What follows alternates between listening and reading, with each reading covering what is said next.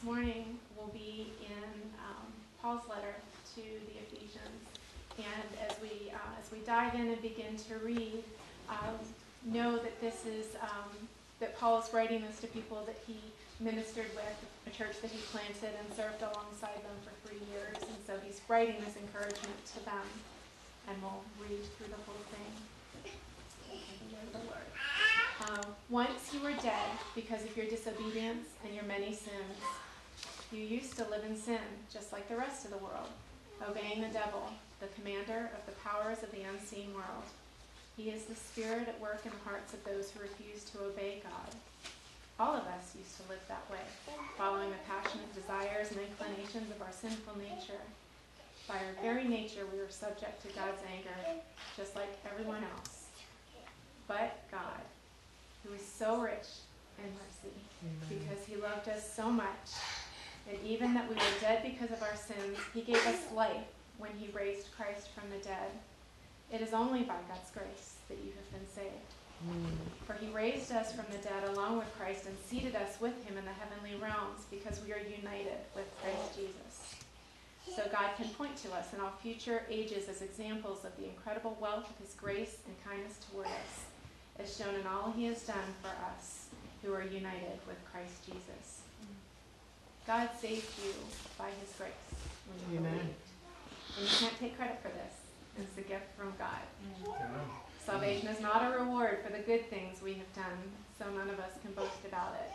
For we are God's masterpiece. Amen. He has created us anew in Christ Jesus, so we can do the good things that he planned for us long ago. So as I mentioned, that Paul has served alongside these people. So what do we know about this letter? Because I think it's important that we step back and look at the context where Paul was writing and what was happening in that time. So he wrote this letter in about 61 AD from Rome while he was already imprisoned. He's writing to the Ephesians, again, were churches where he had planted in Ephesus, where he ministered alongside. And what you know what that means. Like you all serve it every year. You're doing it every day, serving alongside one another, growing together, raising up leaders, discipling, writing out of this strong connection. Ephesus was a city, was kind of a bustling riches. There was it was a place where people would pass through, and there was a god, a statue where people would worship this fertility god. So people would come in, and it brought a lot of commerce into the city. So as you can imagine, as the church in Ephesus was planted and people began to follow Jesus and one God, that was certainly counter to the culture that they were living in, and I think we can see some parallels for that here today. And again, the purpose of this letter, some of Paul's letters are written to places he may not have served, but where some of his followers and people he had poured into had served.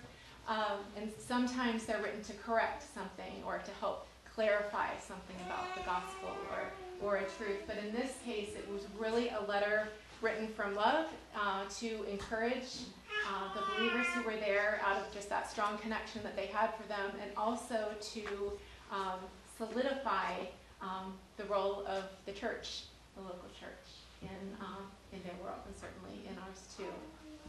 So we read these words in context, and then we think and pray about, okay, so what does that mean for us today? And before we fully dive in, I'll say that so we're in the beginning of chapter 2, verse 1. And in chapter 1, at the end of that chapter, Paul is praying for spiritual wisdom and strength for the people of Ephesus, for the Christian believers. And a few things he says, let's see. I pray for you constantly, asking God, the glorious Father of our Lord Jesus Christ, to give you spiritual wisdom and insight that you might grow into the knowledge of God. I pray your hearts will be flooded with light so you can understand the confident hope that he is giving. So he's encouraging them leading up to this passage, which starts in kind of a little bit of an uncomfortable place, because who likes to think about sin, right? For the very last verse is, and the church is his body, made full and complete by Christ, who fills all things everywhere with himself. So let's take this piece. and in this first part, reminding them where they were before he came and before they heard the gospel and God's truth and began to live Jesus' way. Because you were dead, spiritually dead in sin. And yeah, I really am going to talk about sin for a little bit. Hang in there with me. And I promise we won't linger here, but it's really important that we spend some time here, because understanding it helps us to remove the lenses that distort how we see our own shortcomings and sinfulness. And in doing that, we diminish and we don't get to see the fullness of God's forgiveness and his grace and his love for us. So we're diminishing both when we don't look at that. We have no problem looking at it. For those of you who have ever heard Brene Brown, she did a TED Talk, written lots of things, but she talks about numbing, like when we numb pain, we also numb joy and love and our connectedness with other people, and the similar thing here is too. If we distort the way we look at our own need for Jesus, we miss what he's really done for us. So, but it's cast different. So if we look at the word for sin here, the Greek word is hamartia, which means to miss the mark. And the word used in Hebrew is the same thing, miss the mark. So what mark are we talking about? Well, we're talking about God's mark. Romans 3 says, for all have sinned and fall short of the glory of God. And then goes on. And I recall a couple weeks ago when Will was preaching, and you all wrestled a little bit with, what is the glory of God? What does that really mean? And he shared this beautiful definition of the glory of God is man fully alive in him, functioning the way we were meant to be.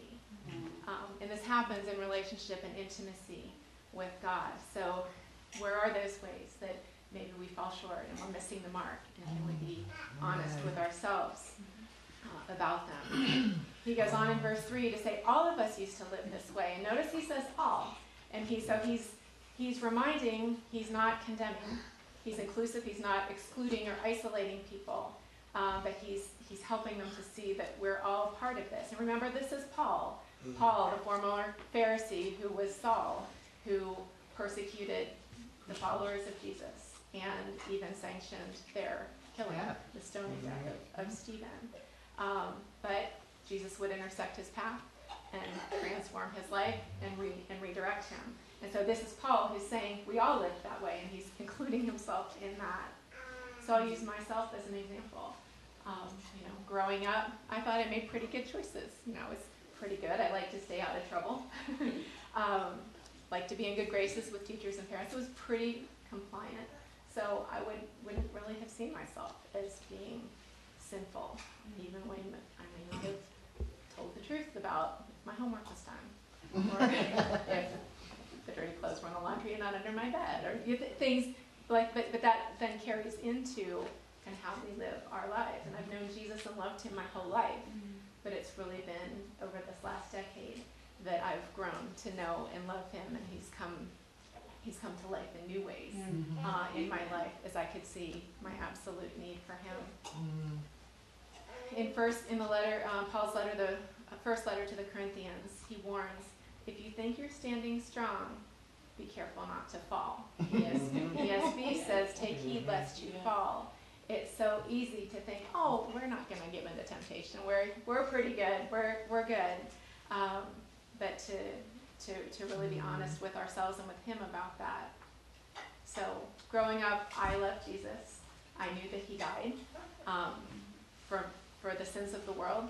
The problem was I was thinking about them as sins of the world while I was grateful.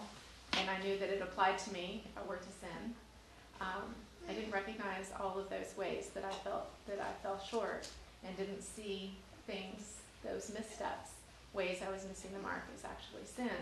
But then as I became older and then parent and working, and I didn't see the idolatry of my family or my work as idolatry. I was like, I'm not making golden calves. Jesus, I promised I would never do that. But we can create idols of things around us and realize that we're falling short in those ways. Yeah. I knew that loving and believing in him opened the way for heaven, which in itself was amazing, but it didn't change how I lived, or how I thought, or how I acted with other people. So, as I shared, self-deception about the areas of sin in our life is a powerful diminisher, not only about our sin, but it diminishes how we see God's beauty and his grace and the depth of his forgiveness and his love. So the question for all of us is, are we willing to look? Are we willing to ask Jesus? Psalm 139:23 says, "Search me, God, and know my heart. Test me and know my anxious thoughts. Point out anything in me that offends you and lead me along the path of everlasting life." So we ask him, show me. Like, we're sometimes blind to some of the things. And then he doesn't just point it and shake his finger at us. He leads us. He shows us the way out. And then we go into verse 4 in our passage for this morning there.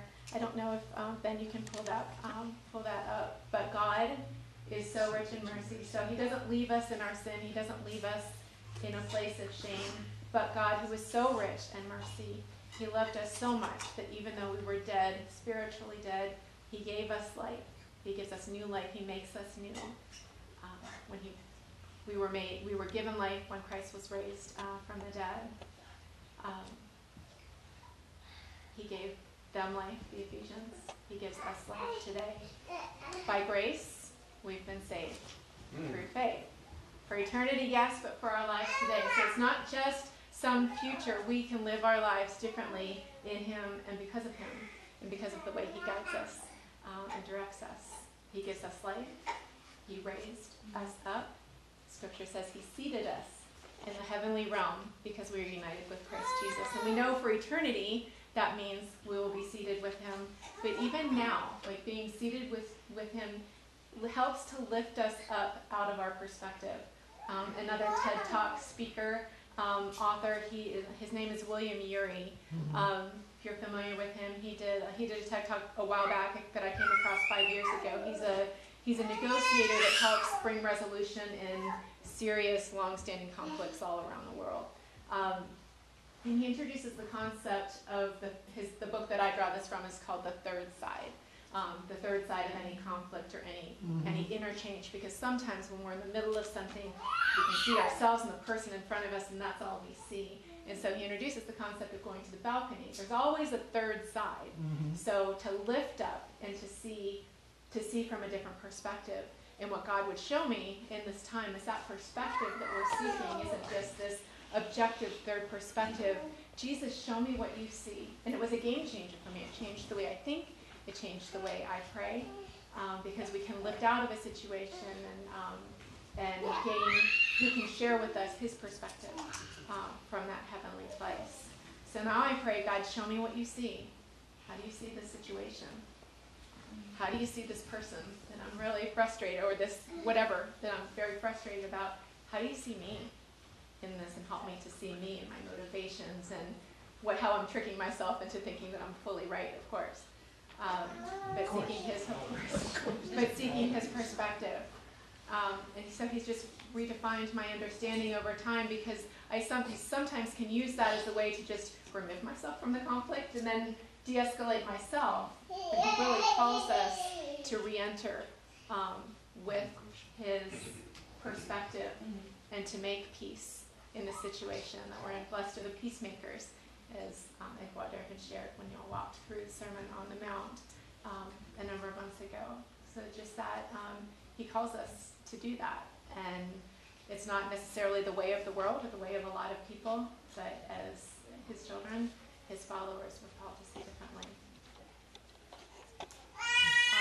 Then moving on in verses 8 and 9, again, he says, God saved you by his grace when you believed. And you can't take credit for this. It's a gift from God. These two verses are so clarifying because it's so easy to get these mixed up. I grew up thinking that I had to earn God's favor, that I had to earn his forgiveness, that I had to be good enough to be loved by him or to be considered.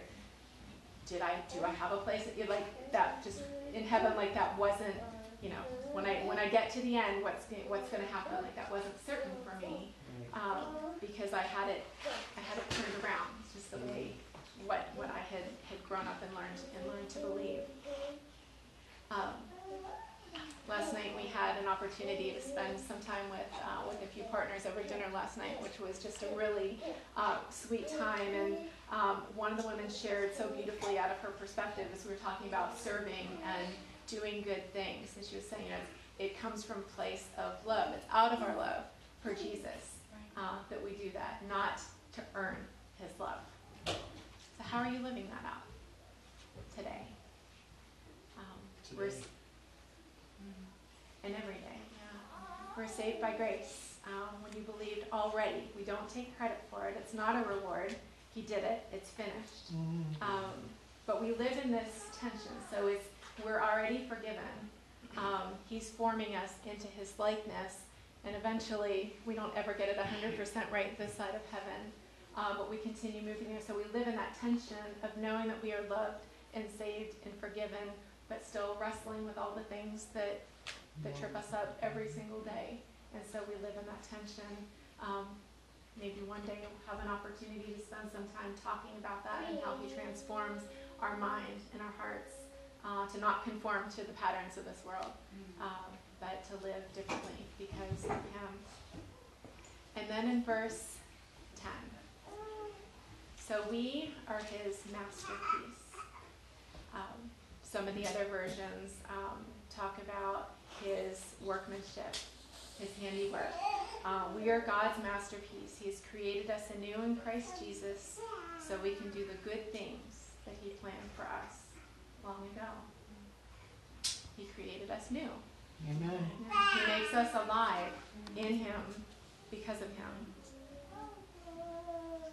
so that we can do good things, good works. Here are those works again, right? Not to earn it, but the works that he planned for us long ago, beforehand, at the foundation of the world. So this is Trinity Sunday. We're talking about Father, Son, and Holy Spirit. If you go all the way back to the beginning of Genesis, Father, Son, and Holy Spirit were there. We're there together. We're there together at the beginning, and to wrap our minds and arms around the fact that in that moment, as they were speaking this world into existence, speaking life into existence, he had you in his mind at that time. And the plans that he was establishing for you, knowing that it would be in this time and this generation that we would walk this earth and walk into those plans, but to really understand that he knows you and loves you and had you in mind from the very, very beginning. So what are those good things that he has planned? How do we live fully alive for his glory? Functioning the way that we are meant to be in a living, life-giving relationship with him. Some of you may be fully walking in that this season already. Maybe others, you may be considering this for the very first time. So I just encourage you to lean in and to seek him in that. And he will show you. He will. Earlier we read, Eduardo read for us Matthew 28, 16 to 20, the Great Commission, as we know it. So his 11 disciples meet him. This is after they had walked with him for 3 years. They watched him die on a cross. Yeah. They know that he has been raised. They've been walking with him, and they worshipped him, and some of them doubted. Even those 11 who walked with him in those days. So it's natural that we sometimes we're like, God, could you use me for anything? But he can. But to recognize it's part of our human nature, I think, to doubt. But as we grow in relationship with him, we can trust him more and more. When he says all authority has been given to him, and he gave it to his disciples, who gave it to us. Paul is sharing it again. He passes his authority out of the anchor of our relationship with him. He gives us the power and authority to go, not simply to tell and just whop people upside the head with Jesus, but to walk alongside and to build relationships and to share his love in ways that people may not necessarily be expecting to see or see every day in the world, but to be able to encourage and build those relationships and walk alongside and help people discover him and learn to walk with him. And then the last part of that, and he is with us always to the end of the age. We're never alone. Even in those times where we feel really alone, we're scared, we're frustrated, or something didn't turn out the way we hoped. But he's with us in each of those things. By God, right? So how do we respond? What do we do with this? So a few things we can do is just pray to see the personal nature of our salvation, and that's where, being honest with him and asking him to show us, Lord, show me what you see, and then help me, lead me out of it, because our salvation is personal. Jesus came for the whole world, to save the world, not to condemn the world, but not just the world, for you, and for me, for each one of us. So it's personal. So to seek him and have him help you to discover and see the personal nature of our salvation and what it means not only for eternity, but what it means for right now and how we live and love like he does.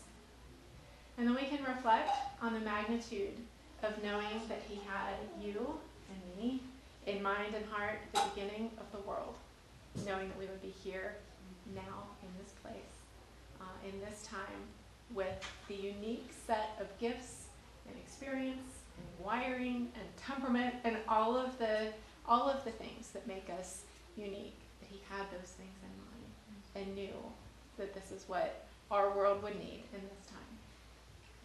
And then open your heart and mind to the good works that he has planned for you. Whatever they may be, they'll be unique. But notice, pray for his wisdom and his guidance. We prayed through Ephesians 1 briefly, but how you might walk those out, to do those good things, not to earn his grace or his love, but because of it. Out of love. That's our response. And so finally, I have 3 truths to take with you, and they might be on a slide, that I would like you to take with you today, along with whatever else God has put in your heart. Just know that he knows you, and he invites you to know him and to walk with Jesus, to learn to walk and make decisions, our daily decisions, in step with the Spirit, acting out of his Spirit as opposed to reacting and acting out of our own flesh or our emotions or our own will. Know that he loves you more than you can think or imagine, more than we can think or imagine. But God, he's so rich in mercy. He not only doesn't condemn us, but he pours so much love and grace on us. He delights in you. He sings over you. He came and he gave that we might have life, fully living in him as he intended. And he lives in you. His Holy Spirit lives in you, dwells in you. The Holy Spirit empowers you, encourages you, comforts you, and will guide you and me. So in response to these, he invites us to do the good things that he planned long ago beforehand. Those unique works for each of us with our own set of gifts and experience that he's constantly weaving and preparing in ways that we don't even have a clue what he's doing at the time. And then we can look back and say, oh, that's what you were doing. But to love him and love others, and to help them come to know and walk with him. Not to earn his love, but because of it. Being Jesus-y, I'll borrow one of your terms, within our conversations. That was adorative too. But I love it so much. Like he forms us into his image. We want to be Jesus in this world. So to love like he loves is Jesus-y. I'll borrow that. It's great. But so that others may see your good works and give glory to your Father. Amen. Who's in heaven. Amen. So let's pray. God, you are so good, and you are generous and kind and merciful and loving. You're patient. You're always working, always moving, even when we can't see it, even when things don't make sense. Well, God, we trust you. We believe that your word is true. We know that you love us, that you formed us, that you dwell within us, and that you, above all things, want us to know you and walk with you, that what we might be fully alive, unencumbered by the stresses and the challenges that we face every single day. Lord, we thank you for your Holy Spirit. We thank you for Jesus and the love that he gives and the sacrifice that he made that we could know you and live for you in this world. Lord, help us to seek the personal nature of our salvation. Lord, that we would you would take those scales off of our eyes to see not only where we may be convincing ourselves that we're doing pretty good, but maybe falling short, so that we can also see your absolute beauty and your grace and your goodness and the depth of your love for us and how much you've forgiven and that you will guide. I just want fellowship with each one of us. Lord, help us to rest in you. Help us to cling tight and know that if any one of us were the only person on earth, you would still have come. Amen. You would still have given. You would still have saved us. You would still have risen and overcome death, that we might have life fully living in you through your Spirit. Lord, we trust you with all things. We hand our worries to you, and we look to you for guidance in our lives. Help to direct our steps. Help us to keep in step with you and not get too far ahead or fall behind. We love you. In Jesus' name we pray. Amen. Amen. So as we prepare for communion,